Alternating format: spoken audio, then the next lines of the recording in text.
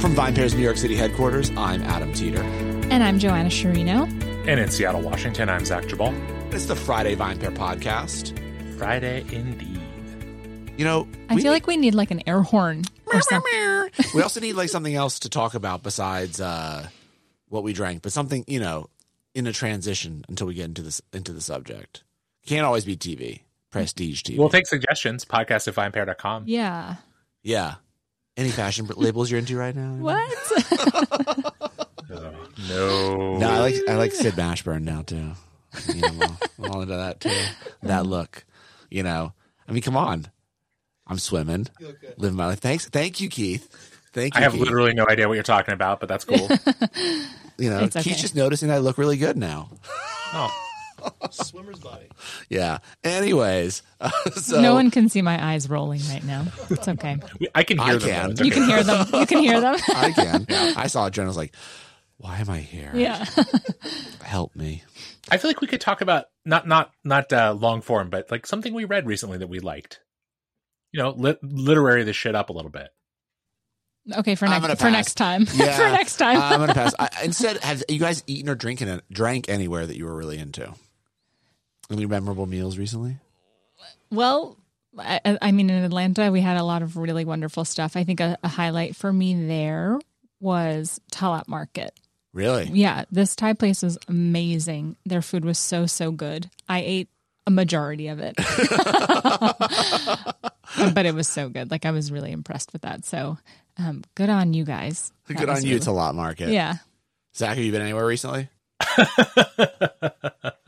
Oh, that's cute. My sister made pizza for us the other day. That was nice. Oh, that's nice. My sister and my brother-in-law went over to their house. That's great. And yeah, Saul got to put toppings on, which he enjoyed. Oh.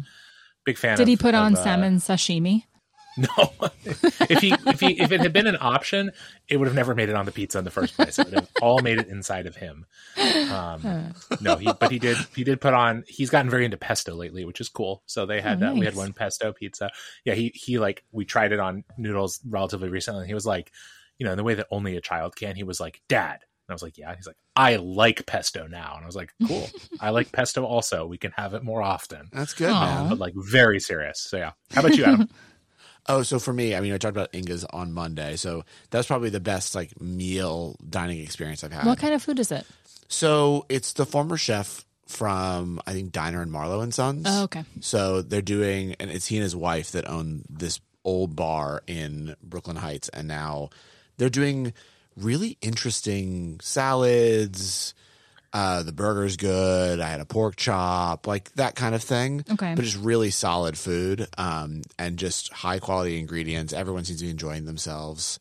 It's just a very, very delicious meal. Nice. Can Yeah. you explain what an interesting salad is? So he does like this celery salad Oh, yum. Oh, okay. that's really good. You know, just like not just a little gem. Mm-hmm. Yeah, not just a little gem. You know, I'm over the little gems. Little You're gems. over Yeah, the little that is. gems? Yeah. Talk We about always need a little chuggy. gem. Little gem salads. Little gem salads no, are kale is chuggy? chuggy. Kale salads are real chuggy. Yeah. You're right. I think both maybe. Yeah, kale At salads. least kale salads, hella but at least kale chuggy. salads are legitimately better for you than lettuce. Little gem, yeah, we're over you. Yeah. Sure. Kale is good for you, but and I've been making a lot of smoothies at home. Anyways, let's talk about this this week's topic, this Friday topic, which is, so we talked a lot about how the low end side of alcohol, and by low end I mean low alcohol, is booming, but there's another end of alcohol that's also booming that no one seems to be talking about, which is super high alcohol. And especially we are seeing this in the bourbon space and the beer space, where high ABV is king and continues to be. And I've started to see a lot of people sort of coming up with their predictions that they think that high ABV beer is going to be the future of craft beer. That is what we're going to see more and more and more, is this sort of turn away from lower alcohol beers to these higher alcohol beers, with the doubles and triples especially being the things that people start to grab. And one of the hypotheses is that that's because people are looking for a larger bang for their buck, Yeah. right? They are looking, like, basically there's two different people, right? They're the people that want to have the session drinking experience, which is what we've always said is why people are drinking low alcohol, right? That's the data proves this. It's not just that someone wants to have one drink and then be done, is that they want to have 3 or 4 over the course and maintain buzz. And what we're seeing on the high alcohols, they want to have 2 or 3 and be done, right? But so they want to hit it and quit it, right? It's like get in, get out, like get where you need to go. And you're starting to see a lot of these beers sort of becoming the market leaders. And the most famous of these right now is Voodoo Ranger, made by New Belgium. And the one that we're going to drink is their Imperial, which is considered to be the number 1 IPA of 2021. It's still on fire, continues to grow like crazy, and it's just like a behemoth. Why do you think, though, this is clearly happening, right? It's everywhere. Why do you think we're not talking about it as much as everyone's talking about low? Yeah, I don't know. I think this is such a sneaky thing that's happening, right? Like, and this idea that like it's actually kind of extinguishing that middle range of like 4 to 6% ABV beers because people are opting for higher ones or, like you said, lower. Yeah. And I think it's so curious because I haven't ever really thought of it before, which, you know, obviously is why we're talking about it now. But do you guys feel like you do this? Like you follow this strategy personally? No, but Okay. I mean, I feel like I drink what I think is delicious, whether it's low, middle, or high. But I know a lot of people that do. I mean, I'll never forget going out to dinner with a person in the industry who basically said to me the reason they love Resin was because, and Resin is a 6-point beer that is high alcohol, is that their partner didn't know it was high alcohol, so they could have 2 or 3 and be like, oh, I only had 2 or 3 beers tonight. I was like, that is such a weird reason to like this beer. But like, you know, I think there is a little bit of that. I think a lot of people think that alcohol is a very essential deliverer of flavor, right? I think a lot of higher alcohol drinks do taste better. And one of the other trends that's being reported recently that they think we're going to see moving into the next few years is much more focused on drinks with flavor, extreme flavor, and alcohol does deliver that better. I mean, one of the biggest complaints you hear about these low alcohol drinks, especially the low alcohol beers, is that they're watery, they're sort of thin, they taste of the essence but not the slapping in the face, especially when it comes to IPAs, right? Yeah. So I think that these all could be why. But what I'm really curious about, and so I'm just going to call it out and see, is like, are we not talking about this because this is everyone not wanting to admit that people like to drink actually like to drink alcohol? Because this trend is growing as fast or faster than the low movement. These beers, if you put Voodoo Ranger up against the highest selling lower alcohol beer and it crushes it, unless you're going to tell me it's Modelo, right? Okay, fine. But especially in the craft world, it will crush it. So why is it just that we're scared to talk about alcohol? So I think it's 2 things. I think that's maybe a piece of it, but I also think that these kinds of beers in particular, but other things, similar categories, maybe higher alcohol wines, things like that, really sit in a blind spot for the drinks media and drinks professionals in a lot of ways. Because, you know, you asked about, well, why do we do this sort of drinking, Joanna? And I was like, we don't, but we're not a good representative sample of the beer drinking or just drinking public in America because it's our job. And people who do it for your living, you know, beers like this, high alcohol wines, they are fatiguing if you drink a lot of them. If you're doing a tasting or even you're just drinking them, you know, in a more kind of quote unquote professional setting. And it's why, you know, so often you see, you know, drinks media, sommeliers, beer pros, things like that, championing styles that are less familiar, maybe lower or moderate alcohol, because they're the kind of things that if you're someone who is drinking kind of for a living, which is a weird thing to say, but it's also kind of true, you need those kinds of things to exist and be interesting because they help sustain you. But it's true that for most people, drinking is not their job. Drinking is something that they do some of the time, but not all of the time. And they want flavor, they want impact. And I don't think it's necessarily that high ABV beers are better tasting exactly, but I think you got at it later on, Adam.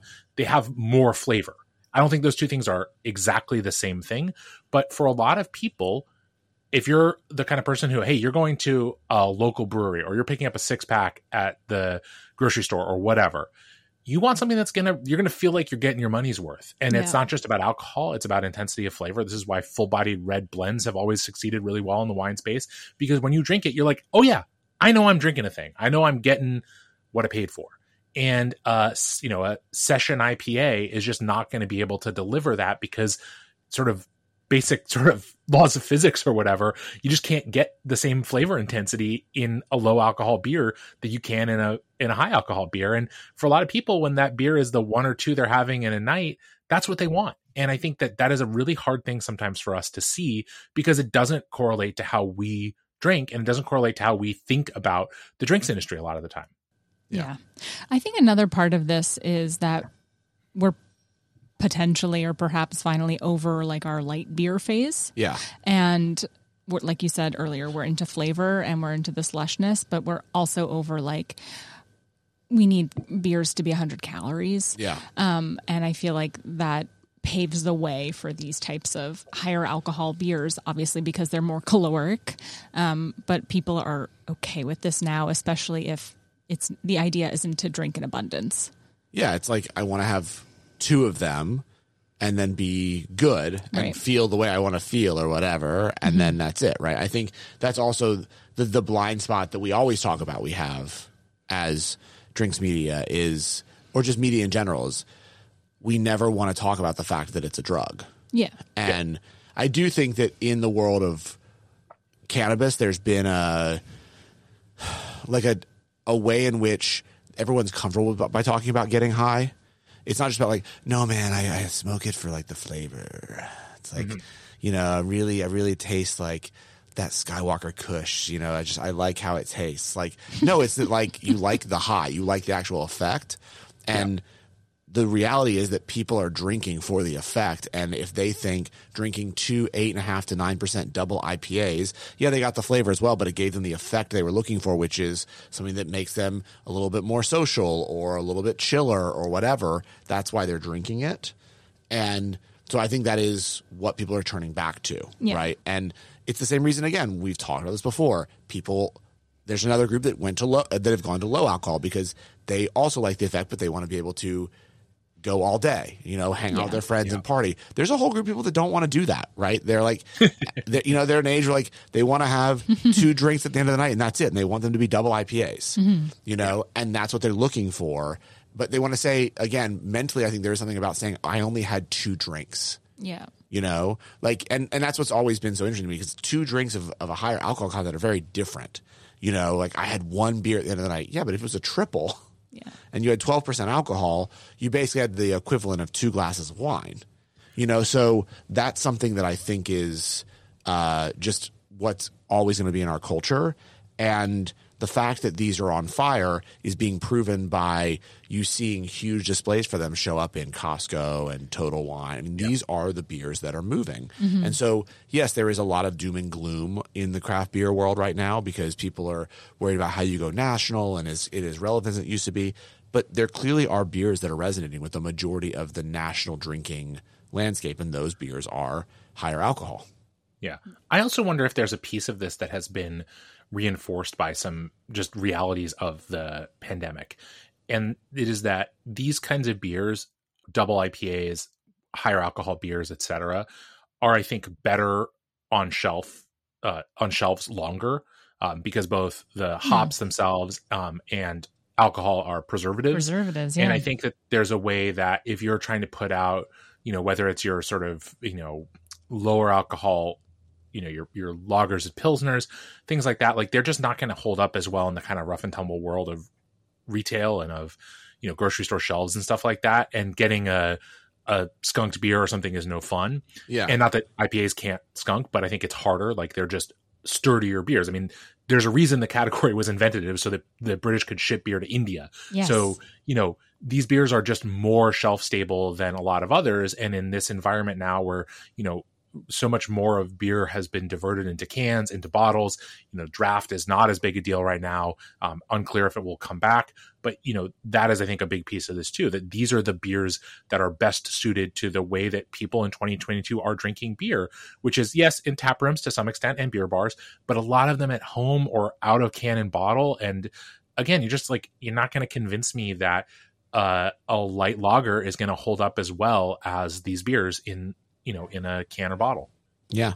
So should we try this? Yeah. It smells really good. So this is the Voodoo Ranger now has a bunch of different sort of versions. The 4 that are really on fire is like the Voodoo Ranger, the Voodoo Hazy, Voodoo Imperial, and the Imperial Hazy. This is the number 1. This is the Imperial.